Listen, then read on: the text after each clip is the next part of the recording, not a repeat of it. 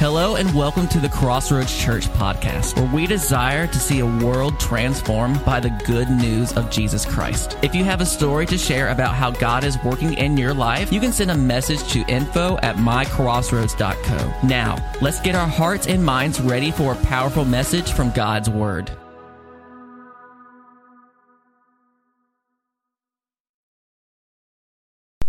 Well, good morning.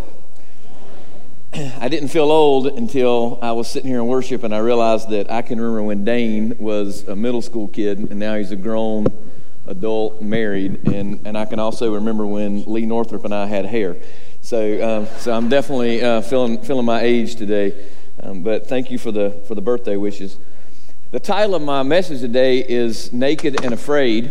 When Lowell found out that was the title and it was my birthday, he triple dog dared me to preach in my birthday suit. And I told him that I would do it if he would do it, and then our wives got involved in the conversation and came up with about 150 reasons of why that was a really, really bad idea. Anyway, I just want to go ahead and preference the fact that I'm going to say the word naked in church quite often this morning, so if that makes you uncomfortable, if you've known me for any length of time, it was just a matter of time before I said something that made you uncomfortable, so we're just gonna go with it. Like always, the message today is really based on a journey that the Lord has been taking me on for the last few months, and some things that He's been sharing and revealing with me. And so I did title this message today, Naked and Afraid, and it'll make sense in a little bit. But I wanted to start off by kind of talking about the TV show Naked and Afraid. That was where the idea came from. Oftentimes, because I'm an avid outdoorsman and I do a lot of things, a lot of outdoor adventure stuff, people will ask me, have you ever thought about auditioning for Naked and Afraid, or auditioning for Survivor, or some kind of thing like that? And my response is always that while I love the outdoors, I have no desire, first of all, to live that rough. I mean, I do like outdoors, but I've got a lot of good equipment, and we plan and prep a lot to make those experiences enjoyable and as comfortable as possible. And so we're not living in the woods, half naked, eating bugs and stuff like that. That actually does not sound appealing to me at all. Nor does being naked on national television sound appealing to me.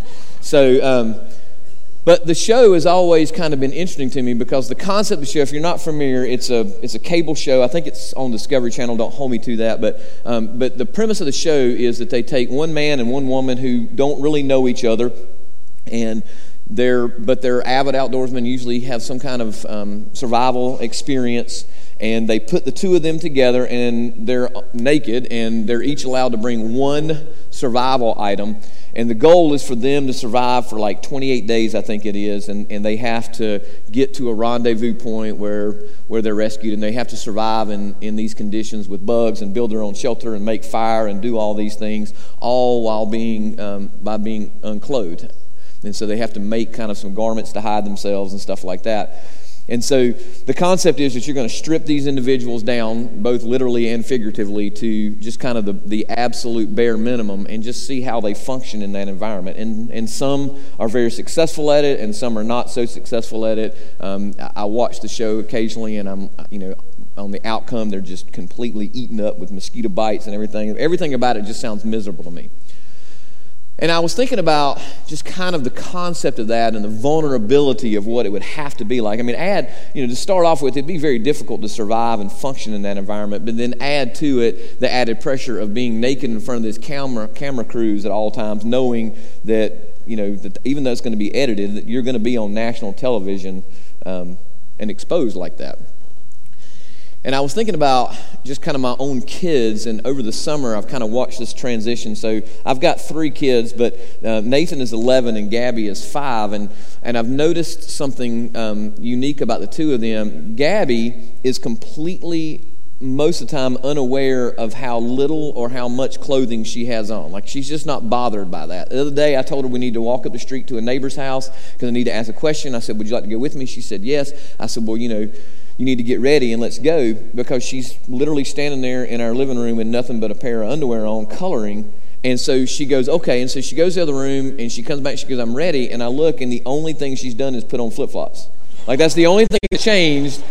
And And there's been plenty of times where Katie and I are sitting on the porch, and Gabby's supposed to be upstairs getting ready for bed, and she'll come running out on the porch to ask us something completely naked, right? Like she just is oblivious to the fact that she's naked. My 11-year-old, on the other hand, has reached that age where he's become very aware of his nakedness, and he's become very shy about that. And so even when he goes to take a shower, he locks himself in the bathroom so his sisters can't walk in on him. And I've been thinking about that transition that's happened over this past summer and how very different the two of them are. And Nathan is becoming very aware, and he's losing his innocence. He's becoming very aware of his physical nakedness, his emotional nakedness.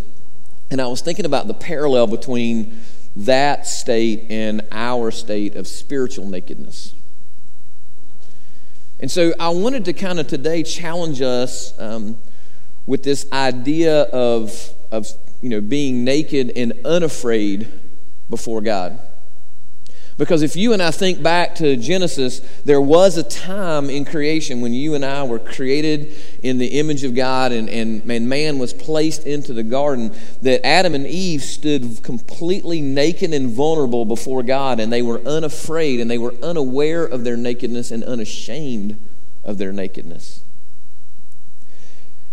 And we see this in Genesis. In fact, we see that God frequently walked with them in the cool of the day. He engaged them. He had communication. There's no evidence that Adam was clothed when God brought him all the animals and presented them to him. There's no evidence that Adam was clothed when he fell asleep and God removed the rib and created Eve and presented Eve to Adam. There's no evidence that the two of them were clothed in that moment.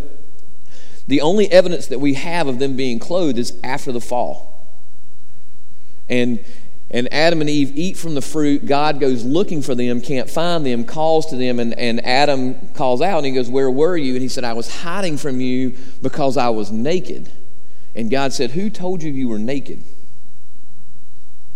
And if you remember, they ate from the tree of the knowledge of good and evil, and when they did that, they then became aware of their nakedness. And for you and I, we live in a world in which sin exists, and because of that sin reminds us of our nakedness. It reminds us that we are, in our flesh, are not our true selves. And God curses them and explains to them there's going to be some pretty significant consequences throughout their journey because of this brokenness, this nakedness, and now this shame that they have.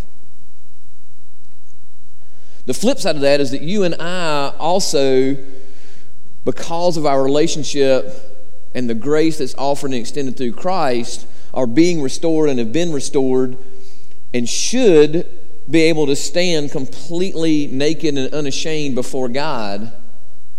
But that, for most of us, doesn't happen. And in fact, for many of us, the further we walk in our spiritual journey, the more we become aware of our brokenness and the more we tend to hide.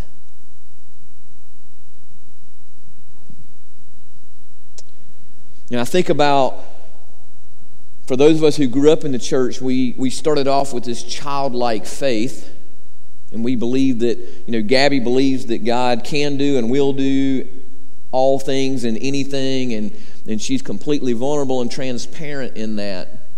Meanwhile, as a leader and someone who feels like that they live in a fishbowl at times, I'm very much aware of my brokenness, and so I'm much more guarded with my stuff. And I keep it hidden, and I build these walls, and I clothe myself with all these things that prevent me from really becoming the true person that God created me to be.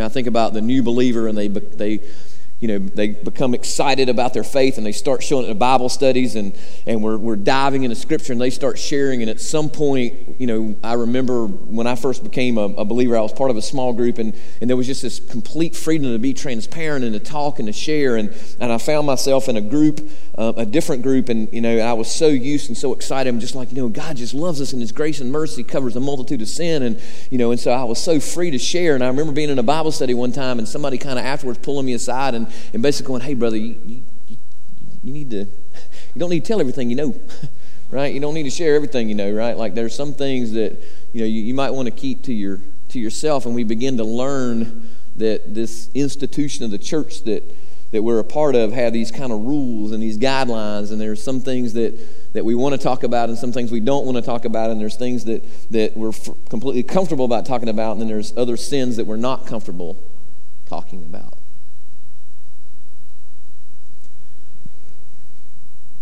Think about how for many of us, if we're not cautious, we become institutionalized in the church, and we lose that childlike faith, and we lose that vulnerability and that transparency. And I so desperately want to get back to those places, and I'm very thankful for a small group of men that and couples that Katie and I are friends with, and that we have that vulnerability and that transparency with one another to be able to say, hey, I can't share my junk from the stage, but I got to share this with somebody, right? Like I got to share these struggles, and I have those moments. If I'm honest with myself, I have those moments where I wake up and I don't like being married that day, or I don't like my wife that day, or I don't like my kids that day, and my wife wakes up and doesn't like her husband that day and doesn't like our marriage that day, and we've got to have those places where we can begin to share that and go, hey, I need to process through this.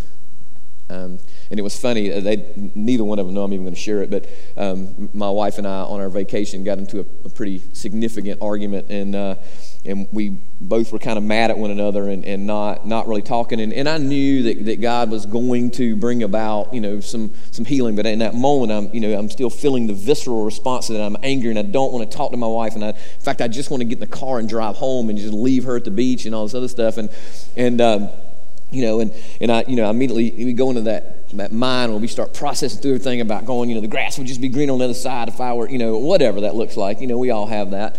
And so I ended up texting a really good friend of mine from church here, and I'm just kind of sharing with him, just kind of this dark space that I'm in, and going, hey, I just got to vent and share this with somebody because this is just the raw emotion of where I'm at. Little did I know that Katie was having the same conversation with his wife and about where she was at in that whole process too. And so yesterday we were at a marriage conference, and we were kind of talking about that, and I had never given her the name of who I was talking to, and she had never given me the name of who she was talking to, but when I told her, she's like, oh, that's funny, I was texting his wife and talking to his wife about the same thing. And so I'm thankful for that. But I really want to talk about today I really want to build upon that because I think that it's critical in this moment of our church, and I'm excited about the study we're getting ready to do called The Real You that's going to be starting. It's going to be our main adult discipleship study, and I want to use this kind of as a launching platform to challenge those of us who participate in that study, particularly those of us who have built relationships at these tables and these small groups that we're in, to take those small groups to another level. And maybe that doesn't happen on Wednesday night, but maybe that happens outside of Wednesday night with those people that you sit with at the table. But I want to challenge you and I that God wants to take you and I deeper. He wants to take us and make us more vulnerable. He wants us to be naked and unashamed before Him. But in order to do that, we've got to find some safe places, if you will, to take our clothes off. And that's really uncomfortable for us to talk about, but I want to challenge you with a story that Bobby and I had really been wrestling with for the last few years, and we developed this curriculum through our ministry called Outside the Village, based on this curriculum. And for the last couple of years, God's just kind of really been bringing that to the surface of, hey, I've got a plan and purpose for this, and we really do think that we're kind of on the cusp of something pretty incredible. If you got your Bibles, you can look in Mark 8 with me. I'm going to kind of paraphrase the first section, and I'm going to read a little passage. But the main thing I'm going to be talking about is in Mark 8, verse 22. But before we get there, I want to give you a little backstory. In the very beginning of this chapter, we have this story where once again, I want to make sure that I emphasize, once again, a crowd is gathered, and Jesus is about to feed the multitudes with some limited resources. And this is not just one account of Jesus doing this. There's multiple accounts in the Scripture where Jesus fed the multitudes using just a small amount of bread and fish, and we believe that it was multiple events that this happened on, right? And so in the beginning of the chapter, it starts out by saying, during those days, another large crowd gathered. And so you've got this large crowd, and they've come way out into the wilderness to see Jesus. And Jesus realizes that they're there and they're hungry, and he has compassion for them. And he says they have nothing to eat. And he asks the disciples, what do we have? And the disciples ask ask a very simple question, but I think it's very profound. He said, the disciples answered, but where in this remote place can anyone get enough bread to feed them? Man, when I read that, I was so taken back by that because I'd never seen that verse before, and I thought about how oftentimes our sin takes us so far out, so farther than we ever wanted to go, that the only way that we're going to have the resources to get back to where we need to be is a complete and utter dependence on Jesus. And in this moment, the disciples realize that these people have come in search of Jesus. They're desperately in need of something. And Jesus goes, what they need is to be fed. I'm sure he meant, because every time he speaks, he means things in multiple levels, and he's going, hey, they need to be fed. And the disciples are going, well, we don't have the resources to do that, and we're so far removed from the resources that there's no way we're going to be able to, it's not like we can just walk into town and get them. And Jesus is yet again trying to remind them that for you and I, two things are usually true. Either one, our sin has taken us so far out in the wilderness that the only hope that we have getting back is found in Jesus. Or sometimes Jesus needs to take us and remove us so far from those things that yet again, the only thing that we have to depend on is him. And so Jesus does this miracle. He feeds the multitudes, and the Pharisees in their true form begin to question him and how he did it and his motivation. And he gets back. He really just disengaged from the conversation. He gets back in the boat.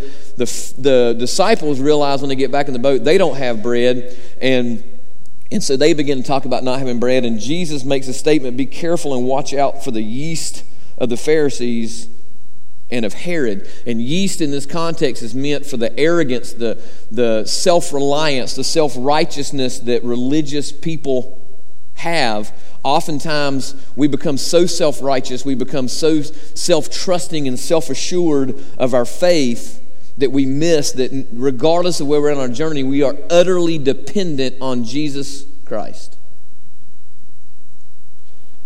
But the story that I really want to challenge you with, and the beautiful thing happens in verse 22, when they come to this village and the people bring this blind man and beg Jesus to touch him. And it says that he took the blind man by the hand and led him outside the village. When he had spit on the man's eyes and put his hands on him, Jesus asked him, "Do you see anything?" I want to pause right there and let you know that, first of all, spitting in people's eyes is not, that's a little out-of-the-box way of doing things, right? Like that's, and just so you know, if you come forward for prayer, unless the Holy Spirit leads them, our prayer team's not going to spit in your eyes. That's not generally the way that we go about praying for healing and wholeness. But I thought about the context that this happened and how strange this had to have looked to the people that were watching this. First and foremost, the fact that these people bring the blind man to Jesus, and Jesus takes him by the hand and leads him outside the village. And Bobby and I have been wrestling with that for a number of years because we recognize that oftentimes inside the village, if you will, while it should be an incredible place to be healed, oftentimes we can't be healed because of our guilt and the shame and the way that we hide, right? Like we pray for one another's healing, or we share something with somebody and they're like, "Brother, I'll pray for you," right? Or we're reluctant to share. And so I want to challenge you and I that perhaps healing is found when you and I are removed from the hurdles and the obstacles. And I wrote in my notes, when we're removed from the religion and the expectations and the dogma that prevent us from receiving the wholeness that we need, because it allows us, when we're removed from the village, to be vulnerable and naked before God.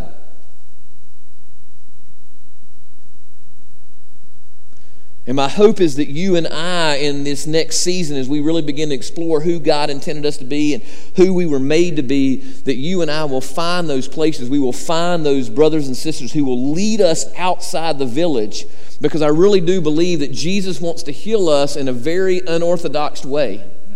That you and I, if we're honest with ourselves, we have this expectation of how God should move and how God should do things. And the reality is that Jesus, in this moment, demonstrates that the way that I move, the way that I go about, is not going to fit the box that you keep trying to put me in.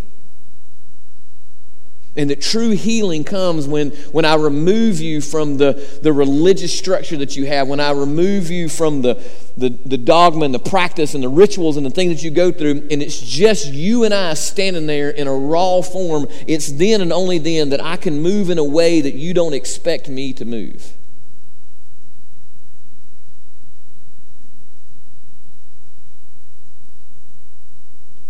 Jesus goes on to heal him, and he says, after he heals him, in the last verse, it says, Jesus sent him home saying, don't go back to the village. And I'm convinced that you and I, church, sit as a light on a hill, and if we really are going to have an impact on this culture that is running as far away from God as it can get, as if it's running as far out into the wilderness as it can get, the only resource that we have to offer them is Jesus. But for you and I to reflect that image, we have to start by standing naked before Him and allow Him to work in us so that we truly reflect His image. That no amount of lights and cameras and music and structure and programs are really going to change people. What's going to change people is you and I continuing to be formed into the image of Christ and bearing witness to what He could do if we allow ourselves to be vulnerable before Him and before each other. And I'm not advocating that we get up here one at a time and stand up here and share our stuff. That's not what I'm saying. But what I'm saying is that you and I find those band of brothers and sisters that we can be honest before them, and that we can be transparent and vulnerable and allow Christ to speak into the truth of that. As we close, I want to invite the band to come up, and I want to kind of share with you this thought. I mean, I do this exercise all the time in leadership programs. I'll ask people to tell me a couple of things about themselves, and people always tell me what they do. They always tell me, how many kids they have. They always tell me who their favorite sports team. There's a handful of things that people say over and over and over. And if we're honest with ourselves, most of our interactions with people are really us presenting to them the information that we want them to have, right? Like this image of who we are trying to be, right? And so we kind of hide ourselves from them. I share with you that I'm a pastor, or I'm a director, or I'm a father, or I'm a husband, instead of going, I'm a broken little boy in desperate need of a Savior. That I have bruises and wounds and scars that need to be healed. That I have days where I'm amazing and I'm successful, and I have days where I'm full of anger and bitterness and jealousy and contempt.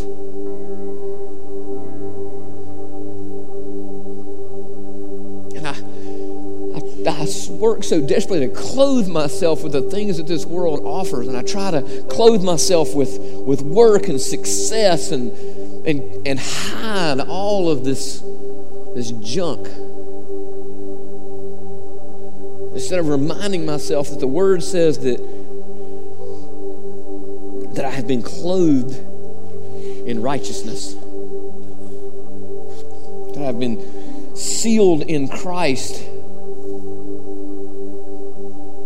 that I have been washed by the blood of the Lamb and made pure, that He has poured out His grace and mercy upon me, and that I can stand naked and vulnerable And this sounds like a really, really weird challenge, but my prayer for you and I is that we become a spiritual nudist colony. That we become this place that's full of individuals that are willing to be vulnerable with one another and willing to be transparent with one another. And when people come into our midst, they find this safe and secure place to go, hey, I'm broken, I'm hurt, I'm damaged in this area. I don't like being married. I don't like this, or I don't like that, or I'm hurting in this area, and I need God to restore me, and I need to be vulnerable.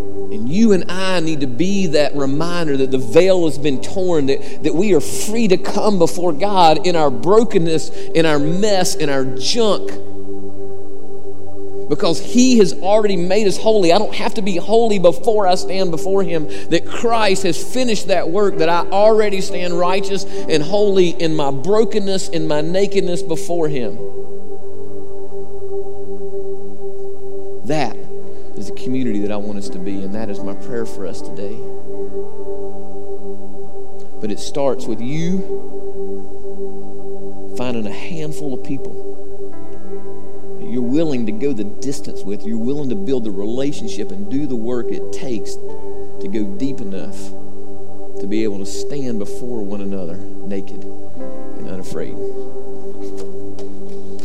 Thank you so much for listening to the Crossroads Church podcast. If you would like to listen to past Crossroads Church podcasts, you can go to mycrossroads.co/podcast. Once again, thanks for listening.